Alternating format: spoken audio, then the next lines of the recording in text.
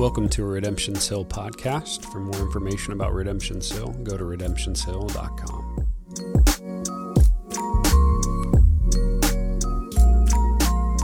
I felt all of you should know before I get started this morning that we have officially started rewarding those who would like to sit in the front row with nice cushy chairs.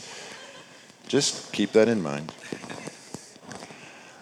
On May 8th, 1945 in Berlin, the German commanders of the Nazi army signed the German Instrument of Surrender, ceasing active military actions and operations. The war was finally over. At least it was for Europe. Those of you who know your history, 2 months later, on September 2nd, that's 2 months-ish, aboard the USS Missouri in Tokyo Bay, the Japanese would sign similar papers, thus ending the war in the South Pacific. And now, the war was finally at an end. And as was appropriate, there was great joy, there was great relief, and also a fair amount of sorrow and mourning as well. After 6 years and 1 day of declared war, unfathomable, that's a tough word, amounts of lives lost, unthinkable atrocities, including concentration camps, genocide, sons and daughters being lost forever, homes destroyed, and even 2 atomic bombs being dropped on cities in Japan. The world was now at peace. Was that true? I mean, really? Did a switch just flip one day? And suddenly all those hostilities, all the things that had existed just the day before when these people were at war with one another were now gone? Were these men and women who had spent the last 6 years and even several years before that at war with one another now truly at peace? I mean, it's a funny word, isn't it? Peace. Whenever we use it, typically we mean something like calmness or serenity. You know, you conjure up images of maybe resting. Some of you like to fish, sitting out in a field somewhere, maybe sitting across the table with a friend over a cup of coffee or tea. But then at other times we use the word peace to describe times where those images are hardly applicable, like at the end of a war. Or maybe after an argument with a family member, when hostilities are still high, we call it peace. So I have a question for us to consider here today. Is that the type of peace that is spoken of whenever the angels came to the shepherds and said, "Glory to God in the highest, and on earth peace among those with whom God is pleased"? Is that the type of peace that our children just sang about whenever they sang peace on earth and mercy mild, God and sinner reconciled? For the purposes of this sermon, I'm going to call that type of peace coexistence, and I think you all understand why I'm using that word. Sometimes we call coexistence, or the absence of hostility or active warring against one another, peace. So does the coexistence found between, say, the U.S. and Russia for the last half century, does that capture the thought that we've talked about in those songs? I do not believe it does. I want you to think about the goal of war for a minute. When two nations go to war, there is very little consideration for the well-being of the opposing nation. Perhaps some motivations for war are sinister and others more just, but in either case, the goal is the same. You want your side to win, which means the other side has to lose. And oftentimes that looks like we want to claim this territory regardless of whether it was the territory that was ours and we're now defending it, or it's the territory that we're trying to take from you.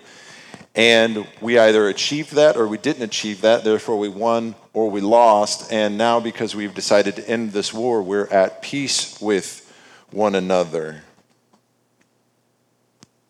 Does that goal of war and the end of it describe the type of peace that we have with God, that type of peace, that coexistence where there's quiet hostility?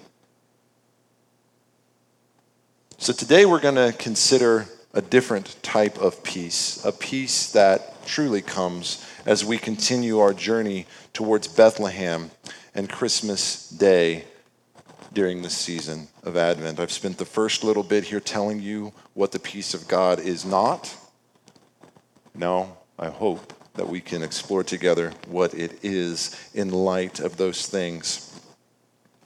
In order to do this, I'm going to use some real-life examples, things that we can see and grapple with and understand. And they're very simple examples that we all have probably been touched by or have experienced in some way. They're the examples of marriage and the example of adoption. These are obviously biblical examples.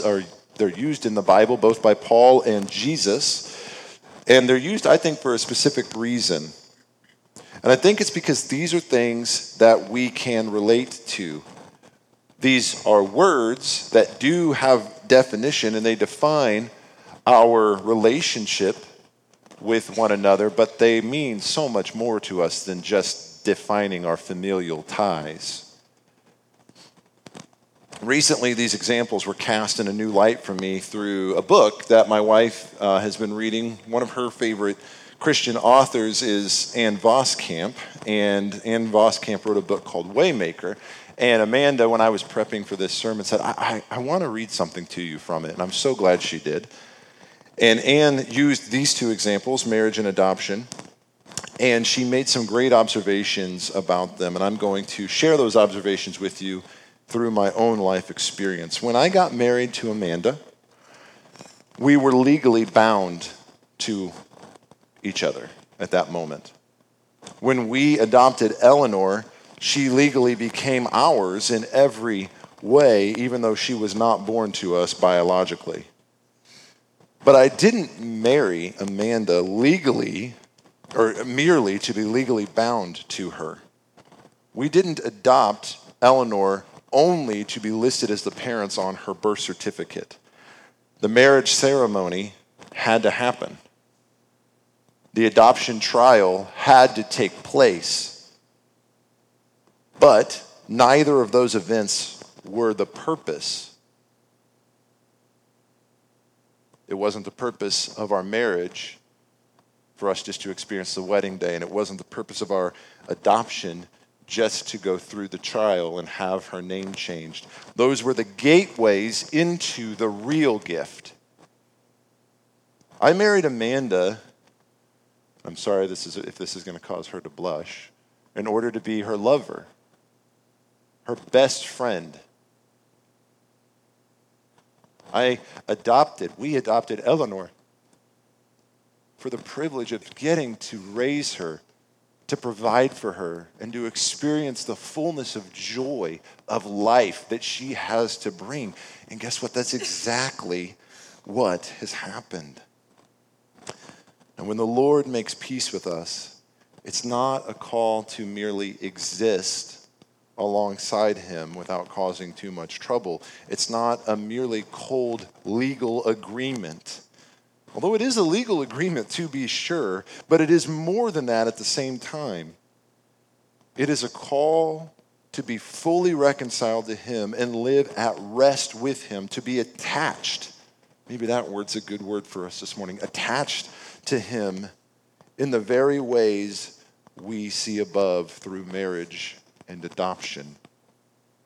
Now, reconciliation preassumes something. It preassumes that the two parties that are being reconciled were, at least at one time, even if it was very, very, very long ago, at peace with one another.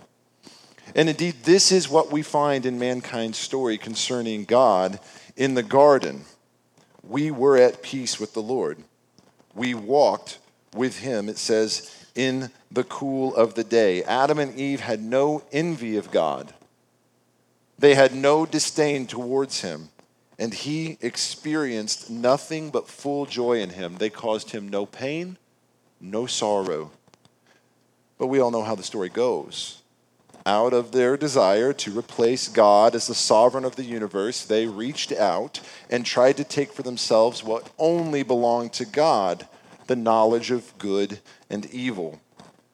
This, of course, is not only their story, but it's ours as well. We, while we were still sinners and separated from God, did this with no recognition or concern. And even now, we still tend to go that way. But hopefully, through the indwelling Spirit's work in our lives, we catch ourselves and we shy away from such foolishness. This act, this rebellion against God put us at enmity, war with God. The peace we had with him in the beginning was lost. And this is why there is even an offer of reconciliation to begin with. It is God's desire, and though we often do not recognize it, even the deepest desire of our own souls to live in this type of peaceful relationship with God that we once had. And that takes deep, deep reconciliation and restoration that can only be found through the Christ child. While I was preparing for the sermon, I was in communication with Brooks Carlson, and my goodness, guys, what an absolute gift he is to this body. If you've not gotten the pleasure of getting with him sometime, you should. And he reminded me about something that I had once known and kind of forgotten. He reminded me that the word shalom, we all know that word or probably have heard it. The word shalom, which is literally translated as peace, that we see in the Jewish texts in the Old Testament and that most Jewish and Hebrew people still use today to greet one another. They greet each other, shalom, shalom. It doesn't just mean like peace, have a nice day. I hope that you're kind of like at rest today. It actually means whole. If you look up shalom, it means full, complete, whole. That is the peace that we are called to with God through Christ. And this leads us to the manger. And so that's where we're going to put our attention now. This reconciliation comes not through a noble earthly king sitting on a golden throne, not with a mother who had the best physicians at her disposal and all the shiny things that you would imagine a prince being born into the earth, but rather in a dirty, humble stable to earthly parents who couldn't even afford a proper place for their child to be born. He was lowly.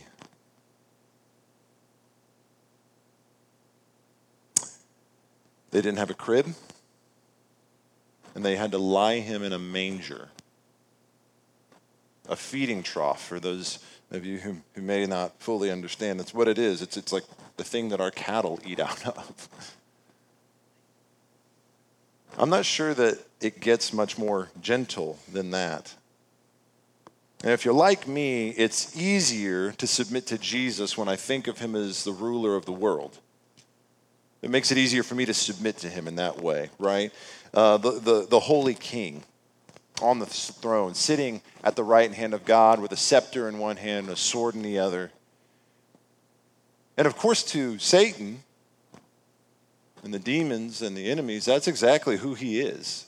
And that's exactly what he is to them. But to mankind, those who he desires to be reconciled with, that's not how he decided to present himself. He didn't decide to come born to a great king. He didn't decide to come like Aslan, a great and terrifying lion. No, instead, he chooses to reveal himself in the quiet of night without any human fanfare at all. Now, understand, back in these times, especially whenever great kings or princes were born, this would have been looked forward to. We would have known there's a queen, there's a princess, somebody's pregnant. They're getting ready to give birth. They would have been up there in the palace. They would have had all the physicians. There would have been heralds ready. Is it a boy? Is it a girl? Is it a boy? What is it? It's a boy. We've got a new king. We've got a new heir. They would have went out in the streets and they would have screamed. And they would have told everyone, a new king is born, a new king is born. And everybody would have been so excited. They would have been sitting there having their little royal watch parties like we do, minus the funny hats. And they would have been, maybe their hats were funnier, I'm not sure. But they would have been there all excited, ready to go. And yet this is not what happens with Jesus, at least not in quite the same way. Nobody was waiting around. As a matter of fact, there were only at this point really only two people that knew what was happening. Joseph and Mary. And you have to wonder if maybe they were even going, oh man, did we get this right? I really hope we got this right. So God takes care of all that for us, doesn't he? He sends his heralds so that we wouldn't miss it. So that the most magnificent event ever to take place on earth up to that point wouldn't go unnoticed. He sends angels. And of course he sends them to like really rich and high people, right? People that have a high degree of importance. No. That's actually not. He sends them to a field outside of Bethlehem, a small town, not even a really great town, but a small town. And there's these shepherds sitting in this field. And all of a sudden there's a great heavenly host of angels, and they are the ones that pronounce to these shepherds what's about to happen. And then the shepherds, they go into the town, and they got to see for themselves, could this really be true? I mean, we just saw angels. Surely this has to be right. They go and, yep, there's the baby, just like we were told. And they praise and they worship him, and then they immediately go out into the streets, and the heralds that start telling the people about the coming of the great king, the one true king, the one born of God, aren't people with beautiful long robes. They're dirty shepherds, and they are in awe, and they start telling everyone else, why do it this way? I mean, was God just trying to make some sort of a social statement? Was he like trying to shame the rich, you know?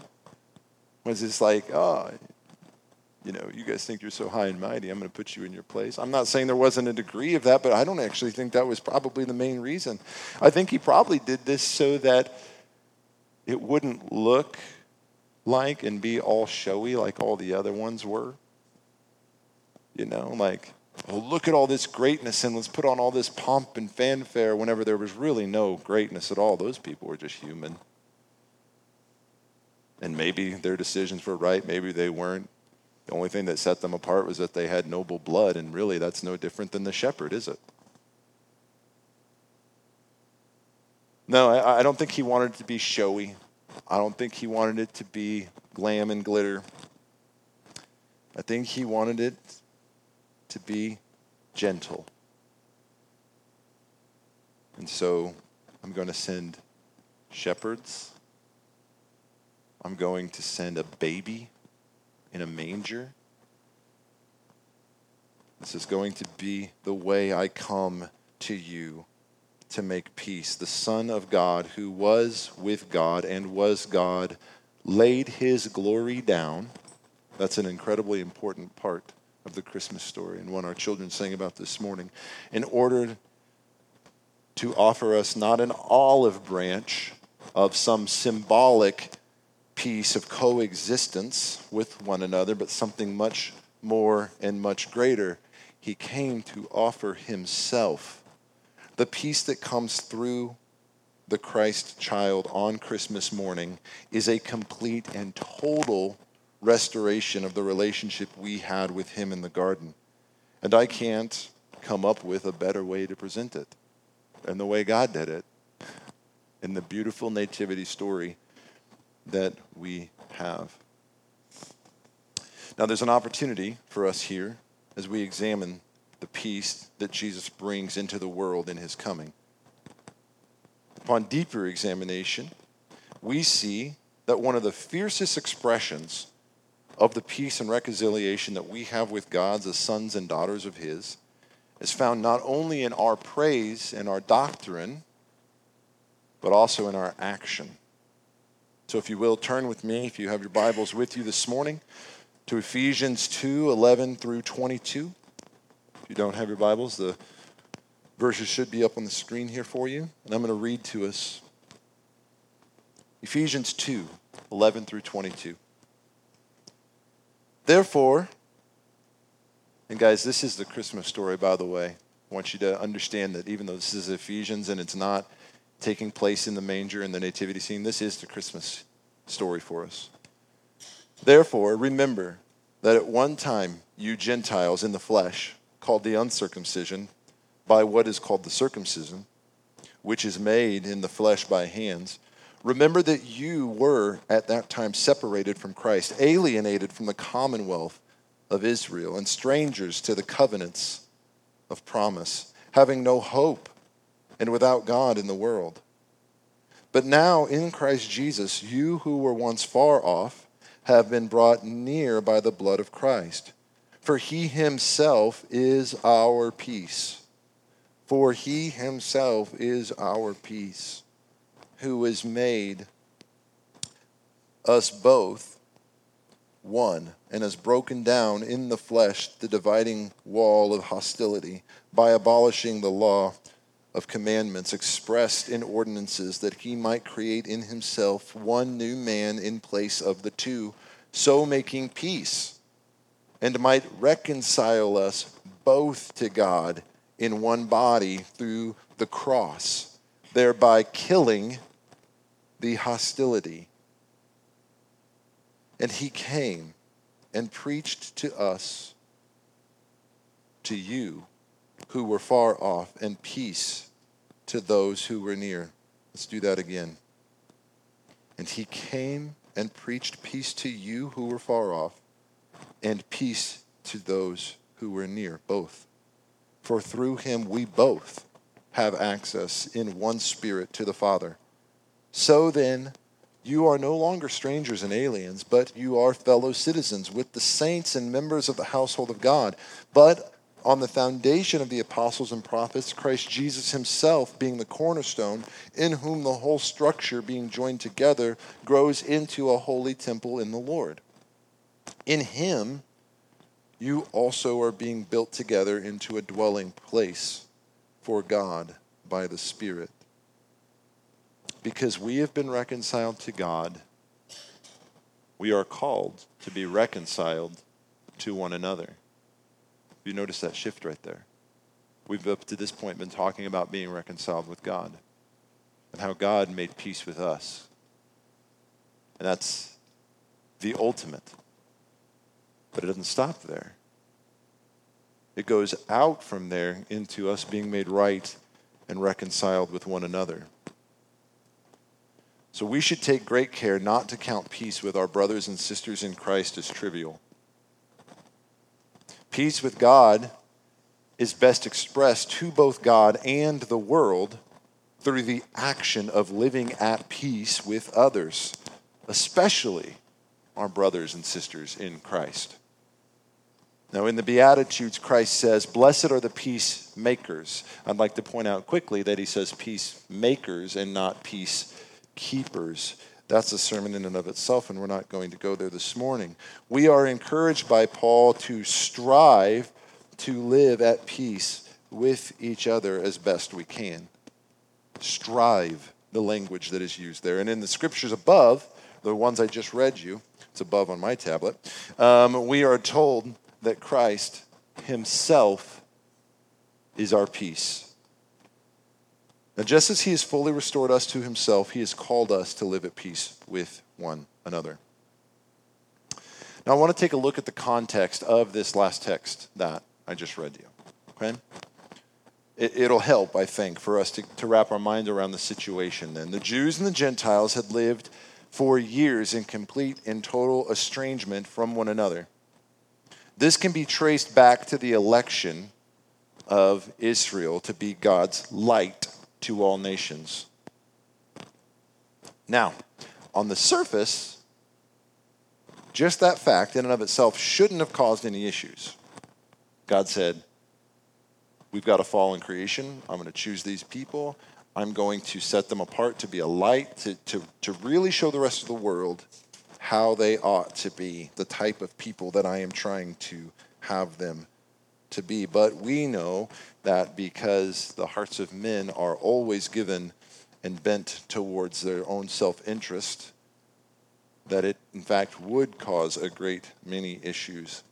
Instead of doing what they were supposed to do, for one, Israel would actually fail to be the light many, many, many times and in many ways.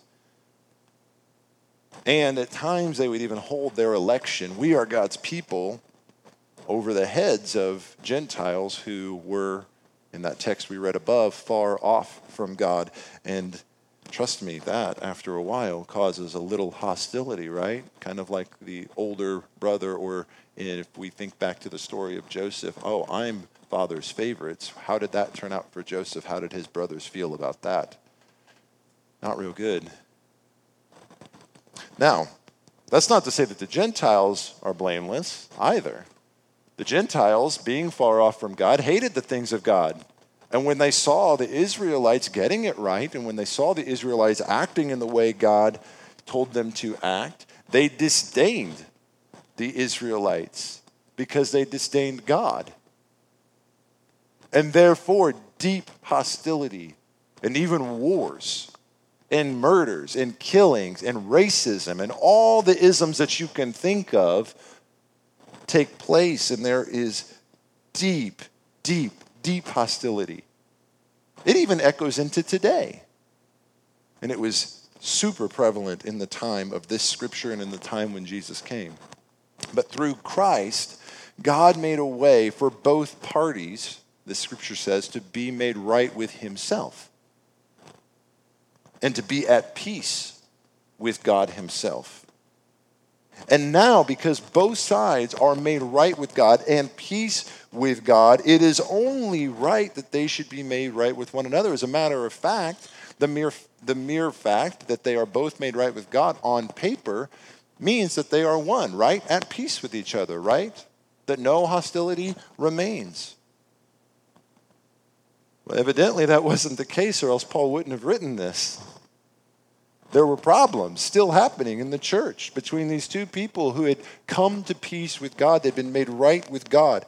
They loved the Lord and they were genuinely seeking him. And Paul still says, hey, he comes to preach peace to those of you who are far off and to those of you who were near, because they needed to hear it. Now that, once again, may not sound much like the Christmas story, but let me show you how it is. One of the lines in our children sang this morning, whenever they sang to us in the second verse there, goes like this. It says, mild he, Jesus, lays his glory by. Kind of like by the side. Mild he lays his glory by. Simply put, Christ left the glory he had in heaven as part of the Godhead to take on flesh in order to make peace between us and God. Can you imagine anything more humiliating and unfair? Why should he have to be the one to go to such lengths to be made right with us? Wasn't it us who committed the offense? Wasn't it us who rebelled? And yet, because there was no other way, because we would never, left to our own devices, come to him, he came to us. And he made peace with us. And this is the example that we're given when it comes on how we ought to make peace with one another. I don't know your specific situation. Perhaps there is one running through your mind at this very minute. It's possible that the Spirit has put the face of a person in your mind, and you know, oh my, I need to go be made right with that person. It's also possible that you're playing the little games. It's really their fault. It's not safe. And listen, I don't know your situation. probably should be approached with a lot of prayer, probably even some counsel and some help. Try not to let that turn into gossip, but at the same time, it's totally okay to need to process some things with other faithful brothers and sisters on how you might approach that situation. But if God has done that, if God has in this moment made you aware of a situation, then I'm just going to urge you, please don't let it just go on by. Don't be okay with coexistence. Don't say, well, we're not actively at war with one another right now, so I guess we're at peace. I'm not sure that is always the case. Now, I'm not promoting the fantasy that you'll be able to achieve full restoration in every situation. I'm not one of these idealists that believes in world peace, that even as desirable as a thing that might be, that somehow it's going to be something that comes about this side of the second coming. It's just not going to happen. But do not be content with that warlike coexistence. That's not the prize that we've been called to. That's not the peace that we have been given with God, and it's not the peace he's called us to with one another. So this is a challenge for you. God has made peace with us, and now let us go and make peace with man where we can. I'm going to begin to wrap things up, and I'm going to invite the band to come back up, and they're going to play a few songs for us. And I want to leave us with a couple final thoughts here. Oftentimes at Christmas, we see written on a sign or spelled out in lights some rendition of the saying, "Don't forget the reason for the season." Kind of a tacky, fun little saying there. And now typically whenever you hear that, you'll see somewhere close by, if you see that on a sign or something, you'll see a picture of Jesus and the shepherds and the manger and the nativity scene, and that's great. But you know what? That picture isn't, in one sense, it is perfectly adequate. I mean, the coming of Jesus and the scene that we have come to associate with that event is a great reminder. But in another sense, it really fails to communicate the reason for the season. Perhaps you, like myself, often think too much about the event at Christmas time and not enough about the purpose of the event. Just like the marriage and the adoption example I gave you earlier. The ultimate reason for the season is not merely the story, as beautiful as it is. The reason for the season is that God has given us an opportunity to slow down, turn our eyes to him and what he did by coming. Just as the wedding day exists for a lifelong binding of two hearts, the nativity exists for the binding of our souls with God and eternal peace through full restoration and reconciliation. By mildly laying his glory by and taking on flesh and coming to earth, he crossed the chasm that we couldn't, and that I dare say wouldn't even if we could. He came in peace in order to offer us peace, not a cold, removed, impersonal peace, but a deeply profound, rich peace. This is the reason for the season. And if you're hearing this here today and you're not living in that peace with God, you've never ever entered into it, you didn't even know that such a peace was possible till today, then I urge you that today can be the day. Today can be that day. There's really nothing stopping you from God's side of the equation. He's made the way perfectly clear back to him. Now that isn't to say it doesn't take some action. It does. There's a reason we call it coming to Jesus. It isn't because he is far off and you have to work to get to him, that you have to somehow strive to get to this peace with him. All you have to do is answer the door. In the scriptures we're told that Jesus sits at the door and he knocks, and whoever comes and opens and that door, he will come and he will sit with them and he will dine with them.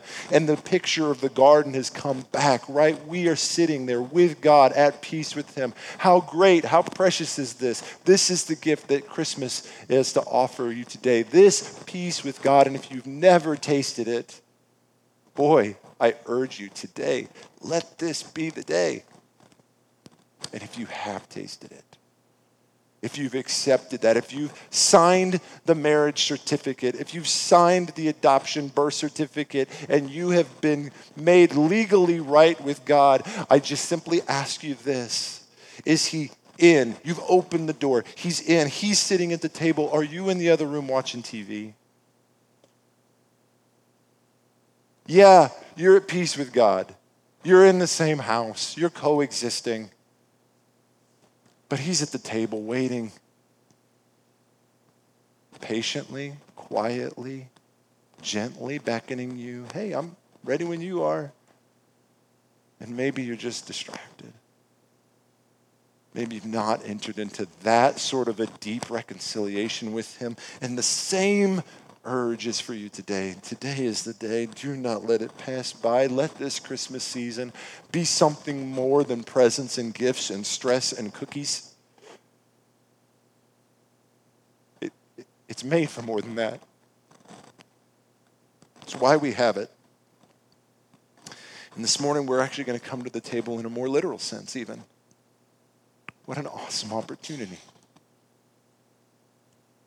The reason these elements are here on these tables is because Christ, on the day that he left, right before he was led to the cross, sat down with his disciples and he said, I want to dine with you.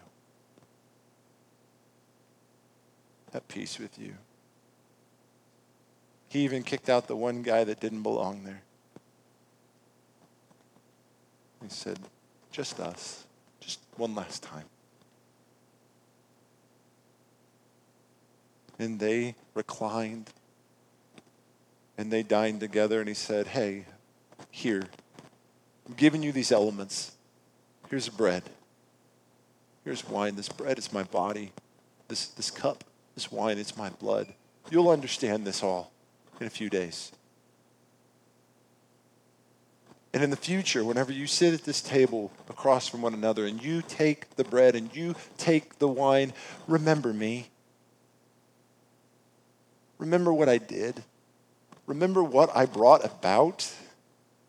Why I came into the world, the way I came into the world, the things I taught, and what I achieved for us on the cross. Us. We are made right again. So as you come and you take these elements this morning, don't let it be anything less than that. And as you go about your lives and as you go and you try to be made right with others that you know you need to be made right with, live at peace with others, in that sense, perhaps the lesser, being made right with man, can point to the greater, being made right with God. Let's worship together and let's share in this beautiful, beautiful display that God has given for us of being made right and being put at peace with him.